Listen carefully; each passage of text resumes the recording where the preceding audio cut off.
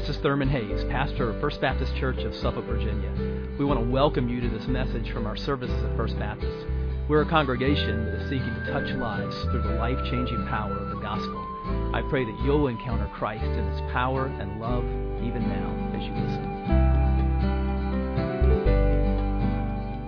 Do it, Lord, do it, Lord. That is our prayer in every way, that His kingdom would come on earth and that we would see the glory of Christ being proclaimed to the nations. We're delighted to have you today. My name is David Edgell, and I am the Associate Pastor of Education and Administration, as we have senior pastor and student pastors and many others that are off to Haiti for a trip where they will be sharing the gospel in many ways to the least of these and carrying out ministry. And it's going to be a busy summer as we are going many places around the earth and having opportunity as we send out missionaries, in a sense, all of us as missionaries going, taking the gospel to the ends of the earth. And so we'll have groups in Thailand, we'll have a group of young adults that will be in Boston and in Baltimore and in New York and many places where God is going to do some incredible things this summer. And so this Haiti trip is the first of many to come. And so keep them in your prayers this week as they are traveling. And we'll be looking forward to what God says and does through them in the days to come and hearing their report coming up very soon. If you would take a copy of the Word of God, we're going to be in 2 Timothy today. And we are going to be looking at chapter 1 of 2 Timothy, verses 13 through 14, and looking at this matter of the treasures, the twin treasures of God. If you would, read this passage with me. Follow the pattern of sound words that you have heard from me in the faith and the love that are in Christ Jesus. By the Holy Spirit who dwells in us, guard the good deposit entrusted to you. You know, I think many times we receive gifts in life and we're not quite sure what to do with those. Or maybe the aspect of time gives us a little different perspective on gifts that are given. I remember as a young teenager having to have my first car. I couldn't wait to have my first car. And it needed to be a muscle car, if you know what I mean. And of course my dad had a four-door 1969 Chevelle with a straight six and a 3-speed on the column. He looked at the driveway and said, "There's your car." Now that was probably, in hindsight, a pretty good gift. I wouldn't mind having a 69 Chevelle today. But at the time, that didn't quite seem to meet the standard of what I was looking for. I had more in mind a 1969 Roadrunner with a 380 and a GTX, or a 1970 Challenger with a 340, and a 4-speed. I had in mind that I needed a greater treasure than he was willing to give. So I worked and did all of the things in order to buy for myself a 1970 Dodge Duster with a 318 and a 3-speed on the floor. And I had the treasure of a lifetime. So I thought. I think most parents in the room know what I'm talking about in terms of those, and we look back on those moments with fondness and with somewhat of misgivings of the things that we had, and that not realizing the value of all of those things. And I think that's true also for the Christian life. We're going to look today at an example of what really are two treasures. Obviously, they're not the exclusive treasures that are spoken of in Scripture, but two treasures that God really gives us to engage us toward the Christian faith and in the Christian life. And I think it's important that we understand that we are living out our faith, and we need to have the courage to live out our faith. But that's going to involve something. That's going to involve us, as is said in this passage, retaining the standard of sound words, or following the pattern of sound words. And that's going to involve us allowing the Spirit of God to be fruitful in our lives and be a steward of the treasure that God has given to us. So I want to walk through this passage, and I want to show you several things this morning. First of all, the first treasure that we see in this passage is a wholesome, healthy, vibrant Word. Look in verse 13. And I want to notice there in this passage several words, several phrases that I think that are important for our discussion this morning. First of all, this word to follow or to retain is used. Has the idea of holding to or clinging to. Something that is of value. That we take and we cling and we hold on to because we realize the value in what has been given to us. He also says there that there is a standard of sound words.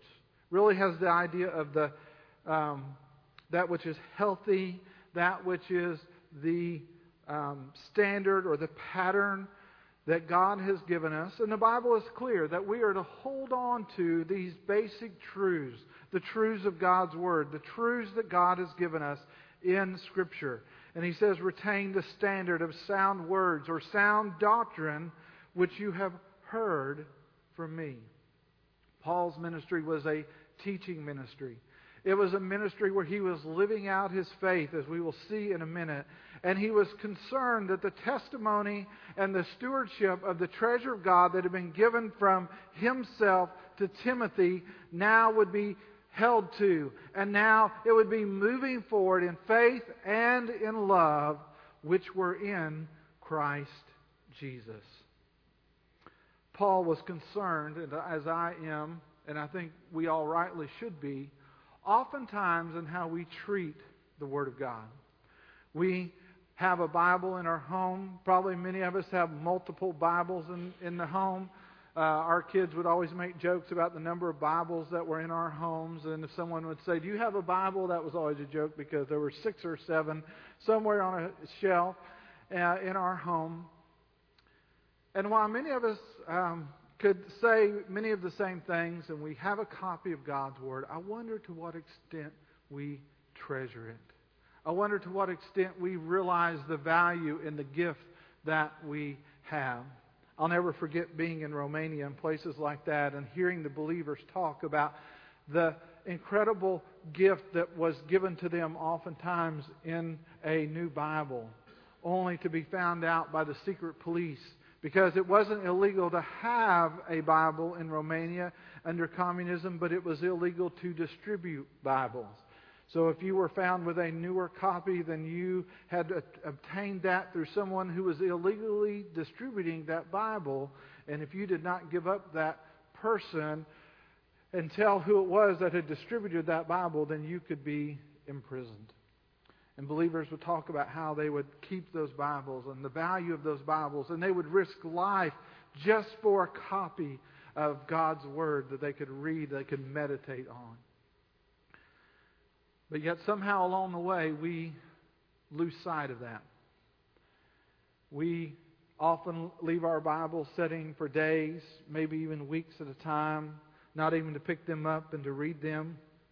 We are flippant sometimes about Scripture and how we use it, and we often misquote Scripture and use it for our own amusement and for our own pleasure. We often misuse Scripture to shame others into something that we want them to do. The Bible says this, and I need you to understand this, and you will do this, and if you're not doing this, then fill in the blank.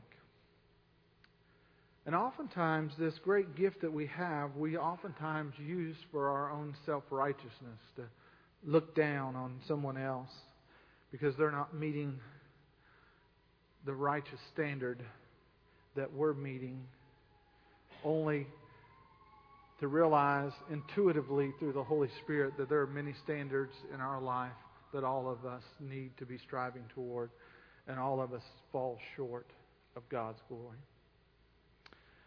Paul would say in this passage to Timothy that there is a standard, there is a pattern of understanding of Scripture and of doctrine that should be held onto. We call it oftentimes the saint, the faith once delivered to the saints. The full and complete revelation of God that God has given us in His Word. And we have a stewardship responsibility to take that and to invest that and to share that in someone else. But oftentimes that can cost us. Paul knew that all too well in his life as he was writing in the same passage when he says, "Therefore do not be ashamed of the testimony about our Lord, nor of me, his prisoner, but share in the suffering of the gospel for the power of God." Paul realized that his testimony, the testimony that he was suffering, was as a result of his boldness in sharing the truth of God's Word. It was a testimony of truth. And he was desiring to tell young Timothy and to say to us, do not be ashamed of God's standard of truth. Truth often is attacked in our culture, in our day and time, in many ways. And I'm afraid that oftentimes we step back, we soft pedal, we oftentimes are reluctant to share clearly what is a testimony of truth. It is to be done in faith and love, and you see that very clearly in this passage. The Word of God is to be shared in faith and love. And that faith and love is because we are in Christ Jesus and because God has revealed the truthfulness of God's Word in Christ Jesus and in Scripture. But there is a very clear standard that we must observe and we must concern ourselves with in the Christian life. I want you to see a couple passages. Look in 1 Timothy chapter 4 in another letter that Paul writes to Timothy. If you put these things before the brothers, you will be a good servant of Christ Jesus, being trained in the words of the faith and of the good doctrine that you have followed. Notice also later in the same passage, practice these things, immerse yourself in them, so that all may see your progress. Keep a close watch on yourself, and notice what he says, on your teaching. It's almost as if the writer is saying to us that there is a standard of beliefs, a standard of truth that should be in our lives. And that as we live our life, we should always be measuring. We should always be absorbed. We should always be concerned with how is my life lining up with the standard of Scripture. It's almost as if God's Word takes a mirror and turns into our lives. And as we sit down and we read it, we hear God speaking and we see the places in our life that God would desire to change, that He would desire to transform, that He would desire to make us consider His standard and to want to put away the world's standard and to follow His. Brothers and sisters, listen to me and listen well. I think we are very much in danger in our day and time of taking the Word of God and turning it almost into a book of promises, yes, but a book of promises for our pleasure.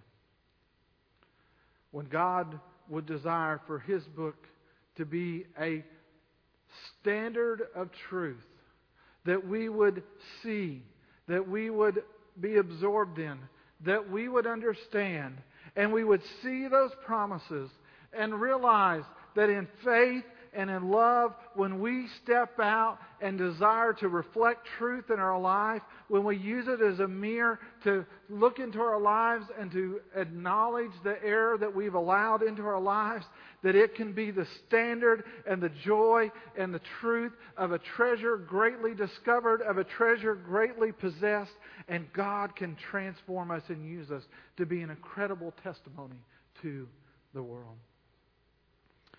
We often use terms that talk about this, and we use this term often called doctrine.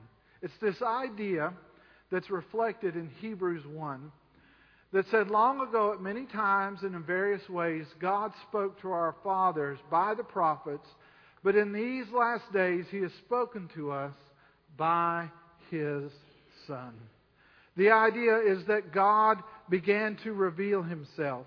And He revealed Himself in creation. He revealed Himself in the creation of man. He revealed Himself to Adam and to Eve as He walked with them in the garden. and that progressively after the fall, that God was moving toward the idea that He would redeem mankind. And there was a revelation of who He was that happened over time. David understood more about the character of God than probably a Methuselah, because God had progressively been revealing Himself. Jeremiah understood probably more than even a David as he looked back over the application of the law of Moses and then God working in the life of David and in the Psalms and the Proverbs. And as he studied and meditated on God's Word, he saw God reveal more about God's character and His nature and who He was and what He was going to do. That is true of an Isaiah and many of the prophets as God progressively was revealing Himself until, as this passage said, He ultimately has spoken to us how? In His Son, or by His Son. That Jesus was the culmination of that revelation. And those followers of Jesus, and in the testimony of their writings in the gospel, and in those epistles written by the apostles, as they gave us and give us the sure standard of God's revealed truth in our lives.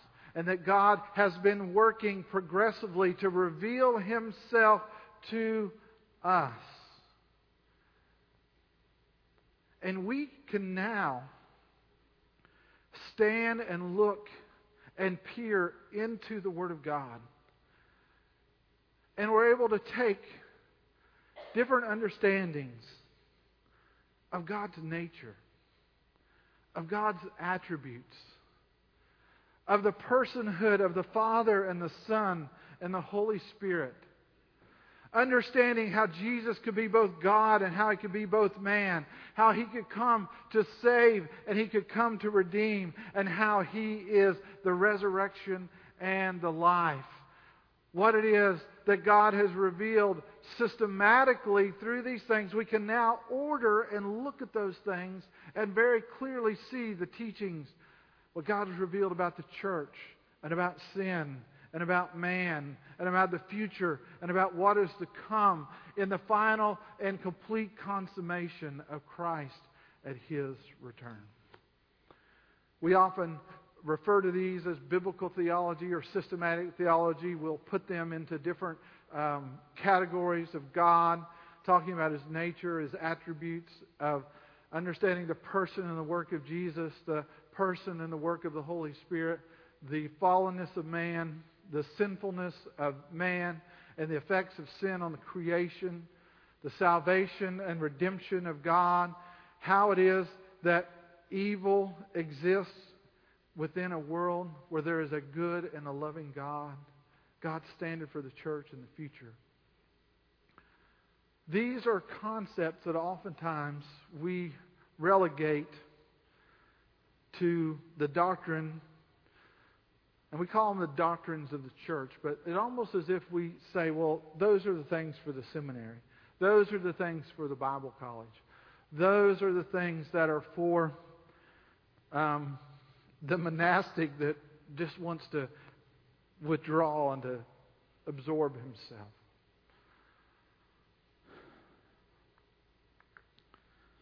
But I want to say to us today that no longer can we settle for doctrine to merely be something that is just for the seminary. No longer can we settle that doctrine is just something for the Bible college. Because the foundation of what we believe is at the foundation of the things that we value, and it is at the foundation of the way that we live our lives. And what I believe about God will matter when I step into my workplace. And what I believe about the sufficiency of Jesus to save will matter when I share with someone who is laying on their deathbed, or I'm pleading with someone at the workplace to know and to understand the greatness of God. The truthfulness of God's Word will impact how I live my life, and whether I am willing to allow it to shine a mirror into my life and to change my life, or whether I will blind myself to my own pleasures and my own pursuits, all the while why I am leading myself under the discipline of God. It is important for us as a church to see the major teachings of Scripture and to hold them close in order to practice the truthfulness of God in our lives. And I believe that these things can impact and they can transform and change our lives. I want to challenge you, discover who God is. Discover what God did when He took on human flesh and became man. Discover, yes, that sin corrupts every part of our lives, but there is a story of redemption and transformation. And the Spirit of God is not just a feeling inside of you, but is the very person of God living inside of you, working to help you take and keep the standard of truth in God's Word. And it's time for us to rediscover the doctrines of the church. We're going to be doing that in several ways. We've been doing it in some curriculums that we've been changing to, called the Gospel Project, that really is about taking the center of the gospel and really looking at it from a theological perspective of what the Bible says about God and man and sin and the image of God. And we've looked at it in several areas. Over the next 3 years in our children's ministry and student ministry and in many of the adult classes, we're going to be looking at a 3-year study from Genesis to Revelation of all of Scripture and looking at Scripture. And as we look at these major characters and passages in Scripture, to see what this says about God, to see what it says about us, and to see about God's revelation of Himself progressively. And we're going to dig into the deeper things in, yes, small groups. We're going to see it in courses that we're going to offer through Deeper Life that will deal with these issues. If you are interested in digging into any of those things, on the church website even today, it says theological resources. You'll see posted there some basic books and resources that you can begin to pursue and to begin to understand. But I believe and am convicted as a church that if we are going to confront the culture that is in front of us, if we are going to raise up a generation that lives their life from a Christian worldview, that won't start with understanding the views of others until we understand the views that we believe about Scripture. I can't recognize truth. I can't recognize error in something else if I don't understand truth in what I believe and why I believe it. When a group comes knocking at my door, I can't share with them the truth of what I believe about Jesus and about the triunity of God and about the fact that Jesus came and His death is sufficient unless I understand it for myself. And I cannot convince someone else of the error of their ways unless I understand the truth of it for myself. We often fall into these false worldviews in our lives. And I think oftentimes they go something like this. God wants me to be happy. Doesn't love always win above truth? Doesn't Jesus desire for me to pursue what would give me the most pleasure, the most enjoyment? And yes, I know what the Bible says, but I'm going to tell you, this just feels right. Truth is expressed, I think, in individual circumstances. Truth changes for people. And, there really cannot be this one standard of truth for all times and all places for all people. You don't really believe that these morals are for a modern age, do you? And they go on and on and on. False views, false worldviews that even sometimes we subtly buy into ourselves. And it is vital that we allow and see the standard of sound words that we have heard, that we learn from those that we know are bearers and standards of truth, to pass that on to us in order that we would now in turn pass that on to someone else. God has made me a disciple, yes. But as a disciple and a learner, that implies that I am discipling other people, that I am making disciples, that I am a disciple who is a maker of other disciples. We do that with our kids.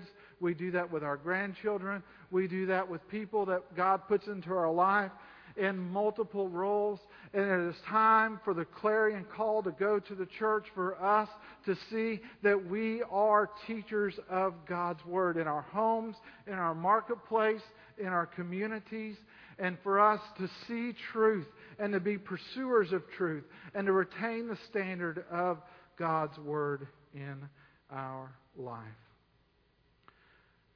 It's kind of interesting that in the Old Testament, God was trying to tell us something similar. Out of the passage that we often quote, to love the Lord our God with our heart, our soul, and our strength, also says these words. And these words that I commanded you today shall be on your heart. You shall teach them diligently to your children. You shall talk of them when you sit in your house, when you walk by the way, when you lie down, and when you rise up. And you shall bind them as a sign on your hand. And you shall write them as frontlets on your eyes. And you shall write them on the doorposts of the houses and on your house and on your gates. It's almost as if God is saying every part of your day, when you get up, when you sit down, when you walk, when you come home, when you're getting ready for bed, that every part of your life should be looking at life through the understanding and the teaching of God's Word. You know, oftentimes, for years, I felt the guilt of what I called family devotion time. And I would hear sermons that pastors would do and say, you need to have family devotions, you need to have family devotions, you know, and I had in my mind this model of getting the kids together and the wife together and getting the dog settled down and, getting everybody here, and then we're going to open the Bible and we're going to read, we're going to do that. And it just seemed like it just was so hard to do that. And I would feel so guilty about it all the time. I'd be like, all right, we're going to do better this week, and Monday started, and then Tuesday, and then Wednesday, and Thursday, and Friday, and ball games, and it was gone. We're going to do better next week. And finally, I remember reading this passage and being like, why am I trying to just isolate that to one part of the day? Why can that not be every part of the day? Why can we not talk about Scripture and things while we're having breakfast? We have a commute to school. Why could we not play things on the radio or play sermons? And why can we not, spend time just talking about what the kids are having in school? And why can we watch movies? Can we not stop that and say, what is that? What did God say about that? What are they trying to convey? And I began to realize that every part of my life I could be teaching about God's Word. I could be teaching about God's standard for life. And that I wasn't really why that could be cool to do the one thing. Wouldn't it be better if it was every part of that? From the pictures that I put on the wall in my house to the content of my iPod and my CD player. Could I use those as kingdom resources to teach? Could I use my computer? Could I use the family mealtime? Could I use a 20 or 30 minute commute somehow to invest and to understand and to grow in my life?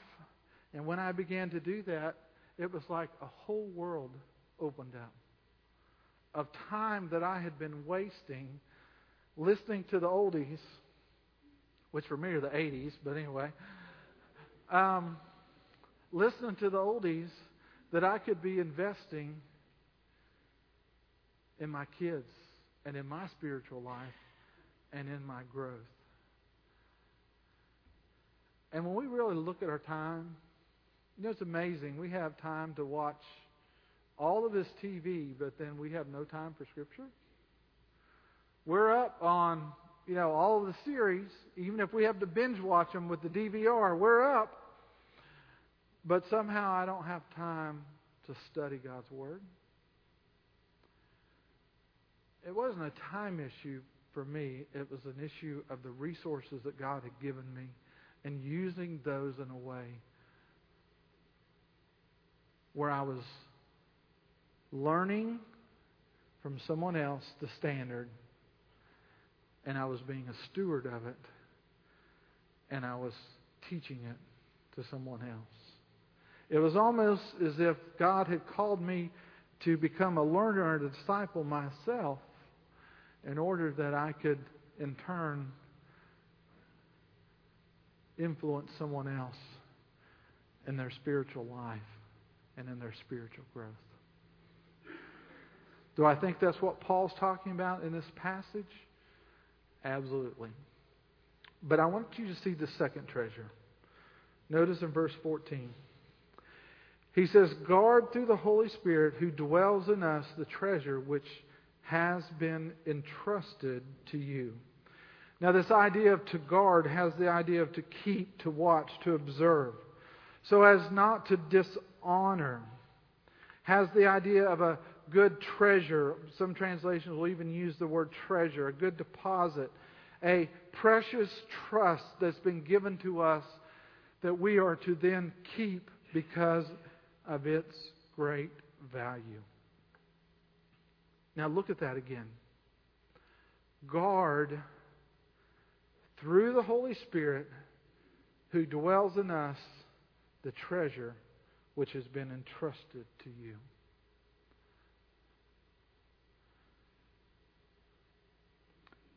Is Paul saying that Scripture is of such great value, that these truths found in the Word of God are such of great value, that not only that God revealed them to us in Scripture, but that He places within us the Holy Spirit of God to dwell inside of us to help with this process of us living out the trust, living out the truths, living out what God has placed in us. And if you go to passages like Romans 8 that says, in fact, that the Spirit of God dwells in you if you have Christ, and if Christ is in you, though your body is dead because of sin, the Spirit which is life because of righteousness. And the Holy Spirit gives us life, and that the very Spirit of God that raised Christ from the dead is living in you and in me. The Holy Spirit was given to us in order to understand Scripture. The Holy Spirit is given to us in order to illuminate and to draw out the text of Scripture. The Holy Spirit is given to us in order to fill us and to empower us in the keeping of the Word of God, and that the Holy Spirit is given to us in order to empower us to overcome sin. Could it be true that God gives us the Holy Spirit to keep us faithful to the treasure of Scripture? And absolutely, I think that's what this passage is saying. The challenge to you and to me today is this. We are in need of a vibrant spirituality that sees discipleship, or in other words, the finding of this truthfulness of God's Word, as a lifelong pursuit, a lifelong journey that impacts us, that transforms us, that God challenges us and sharpens our beliefs, our values, and yes, our behaviors, that He then in turn uses those to impact our homes, our communities, our workplace, our church, and even to the ends of the earth, because we have been given a sacred trust of Scripture, and the Spirit of God is dwelling in us, and we must rise to the challenge to take that truthfulness of God's Word and the truthfulness of Scripture to others. I want to say to you today that if we really were to get serious about what we believe, knowing what we believe and why we believe it, that's going to take some work. There are great resources that are available, and we'll be posting those in different ways on Twitter and Facebook, and trying to give some handouts and inserts over the next few weeks. But I want you to know, and I want you to understand that that's going to take some work on your part. It's going to take some discipline on your part. It's going to mean some changes in behaviors for you to grow. But I challenge you. I challenge you to not stay where you are.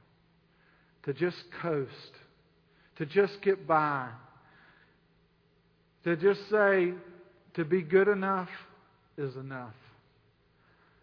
But to allow yourself to be a pursuer, to allow yourself to be a retainer, to allow yourself to be the person that God has entrusted with truth, and to be a discoverer of that truth in every way. You may need to research your beliefs. As a church, when you talk about what do we believe as a church, the Baptist Faith and Message 2000 is our adopted statement of faith. I challenge you to read that. You can find that on our website. You can find that. Just if you have a computer, just say Baptist Faith and Message 2000. It'll come up. You know, one of the most refreshing things I did as a new Christian was I actually read that statement of faith, and then there was a whole list of scriptures. And I actually got my Bible and said, okay, I'll read this, and then I looked up those Bible verses to see if it was saying what was really said in that statement of faith. And you know what happened? For the first time, things that I had heard all of my life that the church believed, I saw for myself in God's Word. And I began to see that there was this systematic revelation that God had given about Himself in Scripture. We're posting resources. You'll find those under, as I said earlier, theological resources. I want to challenge you as a parent to really see your home as a place of discipleship. God has entrusted to you those children, and they are what you will leave behind. In character and in knowledge and in remembrance of your life, how you will be remembered will greatly be remembered through your children. See your home as a place of discipleship and discovering the treasure of God's Word, and then be an equipper. I hope that you will see maybe today, afresh and anew, the two treasures that God has placed in our life, the Word of God and the Holy Spirit, to retain the standard that He has given to us. Let's pray. God, I thank You for the challenge that You have been giving to me personally in these days. I thank You that these words shared today, God, are areas that You're challenging me to afresh and anew. So I share them passionately. I share them with conviction today. But God, I pray that our mere passion and conviction comes from the place of allowing You to transform and to change us, to transform and to change me. God, You are the greatest treasure. And the treasure of Christ and the full revelation that Christ has come, that Christ has paid the price, that Christ has extended redemption when we will but repent and believe and trust in Him and Him alone, and find the indwelling of Your Spirit in us and the treasure of Your words and Your truth in Scripture, and to allow You for a lifetime to change us, to mold us, to shape us into the reflection, God, of You. God, I pray today that You will challenge us to the greater desire of You and of truth, not just for truth's sake, but God, that You would change all of us to glorify all of You. Lord, that is our prayer. Prayer of faith for the person who does not know You. a prayer of faith and love for those of us who know you and need to be consumed with you and with your truth. Lord, we love you. And we ask this prayer in the name of Christ. Amen. I'll be here. Others will be here. If you'd like to come and pray, if you would like to talk to us more about what it means to know the treasure of Christ, maybe to be a part of a church that is pursuing and following after Him and the joy of Him and the treasure of the truth in Christ, we'd love to have you be a part of our family, our church family, First Baptist.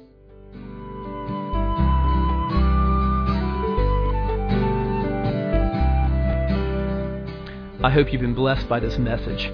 Christ is the answer for every need, now and for all eternity. As someone once said, Jesus plus nothing equals everything, and everything minus Jesus equals nothing. Have you trusted in Jesus as your Savior? If not, why not now? His arms are open wide to receive you. It may help to pray a prayer like this. Father, I know that you are holy and that I have sinned and fallen short of your glory. I know that you are a righteous God who must punish sin, but I believe that your Son Jesus took my punishment for me, died in my place, and rose from the dead so that I could have eternal life. Right now, I turn to Jesus and trust in His finished work for me. In His name I pray. Amen. You know, the Bible says this in John 1:12. To all who did receive Him, who believed in His name, He gave the right to become children of God. And that means that if you've received Christ, God has adopted you as His beloved child, His very own son or daughter. Just imagine it. Almighty God, the Lord of this universe, the one who possesses all authority in heaven and earth, is now your loving Father, and you are His child. You say, I love Him. How can I honor God with the rest of my life? Well, when you love someone, you want to spend time with them. We get to know God through His Word, through prayer, and through His people. I would encourage you to pick up a copy of the Bible and begin to read it. Begin to pour out your heart to Him in prayer. And find a church family where the Bible is preached, where Christ is exalted, and where His love is flowing. If you're local, I want to invite you to the church I pastor, First Baptist Church of Suffolk, Virginia. I'd love to meet you and help you in your Christian journey. I would love to connect you to some other people who love the Lord and who would love you too. Come to one of our services. We worship at 8:30 and 11 on Sunday mornings. Be sure to speak to me before or after the service. Maybe you live outside our area. I'd love for you to write me. My email is pastor@fbcsuffolk.org. Tell me what God is doing in your life. If you have spiritual questions I could help you with, please let me know. We're on this journey together.